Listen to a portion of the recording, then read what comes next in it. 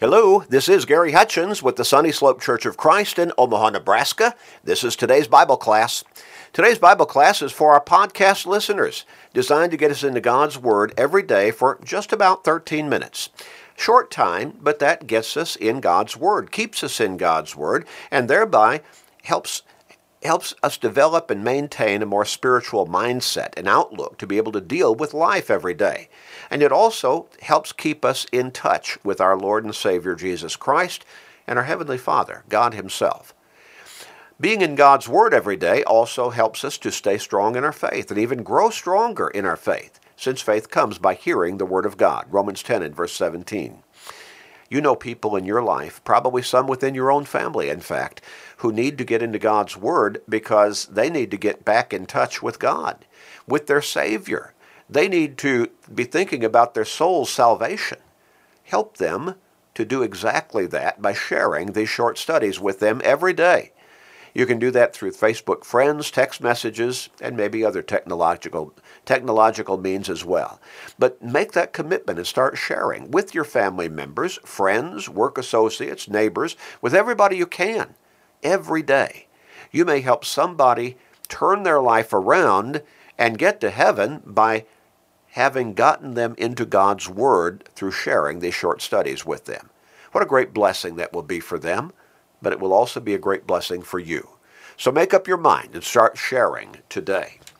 We're talking about a very pertinent understanding as to salvation and our relationship with God and Christ, and that is the church. We've asked the question, do you think it's necessary to be a member of the church, of the Lord's church, in order to be saved? Do you think church membership is essential? Is it necessary? Does it matter whether or not you're a member of the church? Well, the answer already, as we have seen, is a resounding yes. And that one basic scripture that is cut and dried, that ought to answer the question for everybody without even having them to have to think very hard, is Acts 2 and verse 47. The Lord added to the church daily those who were being saved. That says it, doesn't it? Black and white, clear, straightforward, easy to understand. There is no salvation outside of the church. All of those who are truly saved, the Lord has added to His church. Not just some church, to His church. It's not a matter of thinking, well, I'm just going to live a quote-unquote good life. We talked about a man who appeared to be a good man, a man named Cornelius in Acts chapter 10, who believed in God, feared God, prayed to God always, gave alms to the poor. He was probably respected by the people around him. He, I think we're to understand, led his household to believe in God. But he was outside of Christ. He was not saved because God, through the Holy Spirit, sent the Apostle Peter to go to Cornelius' home and teach all of them the gospel of Christ. And when they understood that gospel message, they were baptized into Christ. Acts chapter 10 and verse 48. Now, baptized into Christ? Yep. As we saw, Romans chapter 6 and verse 3, Galatians 3 and verse 27 tell us that that's how we get into Christ. That's how we get into Christ. Church membership, essential? Absolutely. Necessary for our salvation? Absolutely. No question about it. No saved outside of the church, and all of the saved are in the church. The church, you see, is essential. It is the body of Christ. Do you want to be in Christ? Well, it's a no-brainer, isn't it? Of course. Then you must be in His church. Because you see, His church is His body. Remember that Jesus said in John 14 and verse 6, I am the way, the truth, and the life. No one comes to the Father except through me. In Acts chapter 4 and verse 12, nor is there salvation in any other, speaking of Christ. For there is no other name under heaven given among men by which we must be saved, only through Christ. When the Apostle Paul was writing the letter to the congregation at Ephesus. In chapter 1, verses 22 and 23, notice how he identified the church. He said, and God, speaking of God, he put all things under his feet. That is, God put all things under Christ's feet and gave him to be head over all things to the church, which is his body, the fullness of him who fills all in all. The church is the body of Christ. The body of Christ. He brought that out again in Colossians chapter 1 and verse 18. And he, that is Christ, is the head of the body, the church, who is the beginning, the firstborn from the dead, that in all things he may have the preeminence. And then again in verse 24, I now rejoice in my sufferings for you, and fill up in my flesh what is lacking in the afflictions of Christ, for the sake of his body, which is the church. Oh my. The church is personally and directly identified as the body of Christ.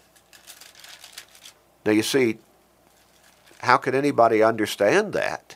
How can anybody read that and then say, the church isn't really necessary? I don't really need to be a part of the church. You better be a part of the church if you want to be in heaven for all of eternity. And it's interesting in 1 Corinthians chapter 12 and verse 12, the Apostle Paul wrote this, for as the body is one and has many members, but all members of that one body being many are one body, so also is Christ. The church is his body. For by one Spirit we were all baptized into one body, the body of Christ. Now you see, again, why did Cornelius and his household need to be baptized? They needed to come into Christ. Romans 6 and verse 3, Galatians 3 and verse 27, baptism is how we come into Christ. And coming into Christ is being baptized into his body as well, which is the church. The church is the body of Christ. Christ's body is the church from a spiritual perspective. Yes, salvation is, no wonder the Lord adds those who come to salvation through him into his body, the church, because his church is his body. How could anybody read these passages of Scripture? How could anybody, even in just a casual way, read them and think, I don't need to be a member of the church. If I want to be a member of Christ, if I want to be in Christ, I've got to be a member of his body, the church. I've got to be in his church, because that's where the saved are. To be in his body is to be in the church, his church. And one must be in the church, his church, to be in him, in Christ. We look a little further in Ephesians chapter 5. We look at, beginning with verse 23. And notice, for the husband is the head of the wife, as also Christ is the head of the church, and he is the Savior of the body.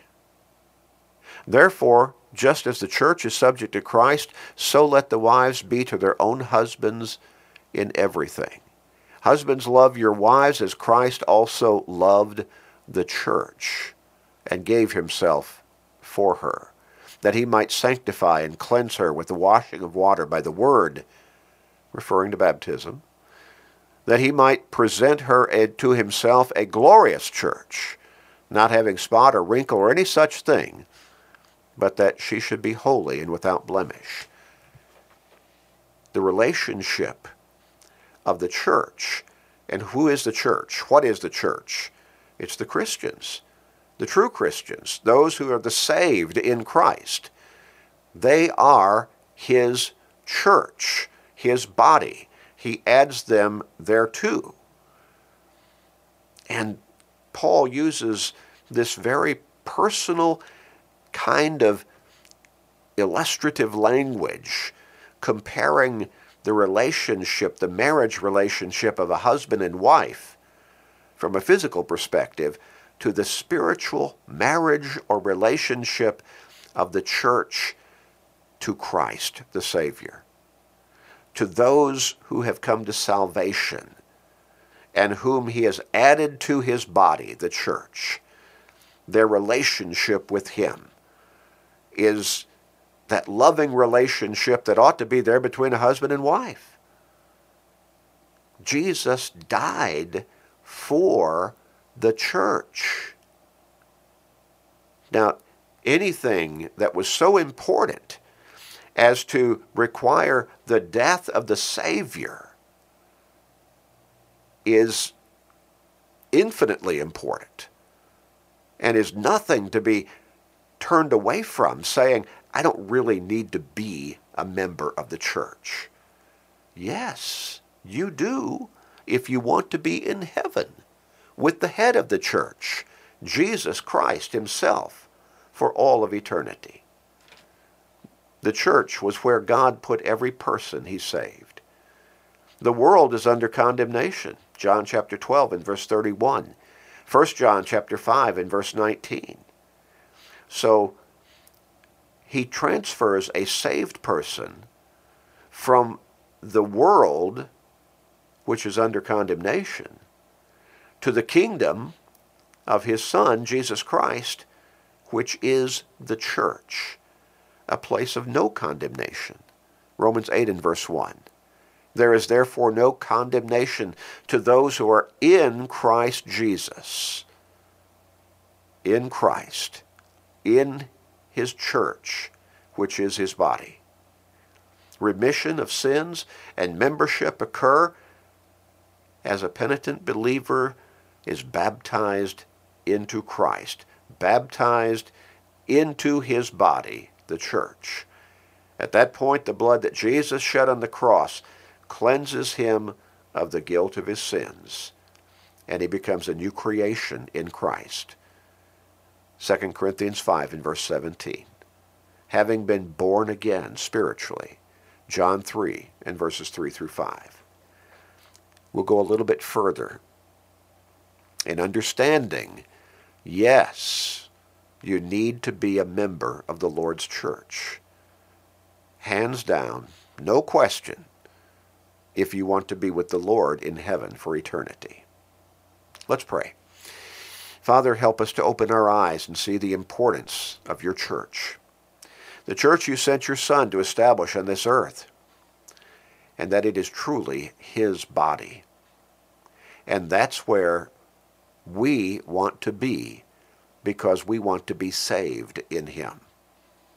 Help people see, Father, and help us to appreciate your church. Please forgive us, we pray, gracious Father. In Jesus' name, amen.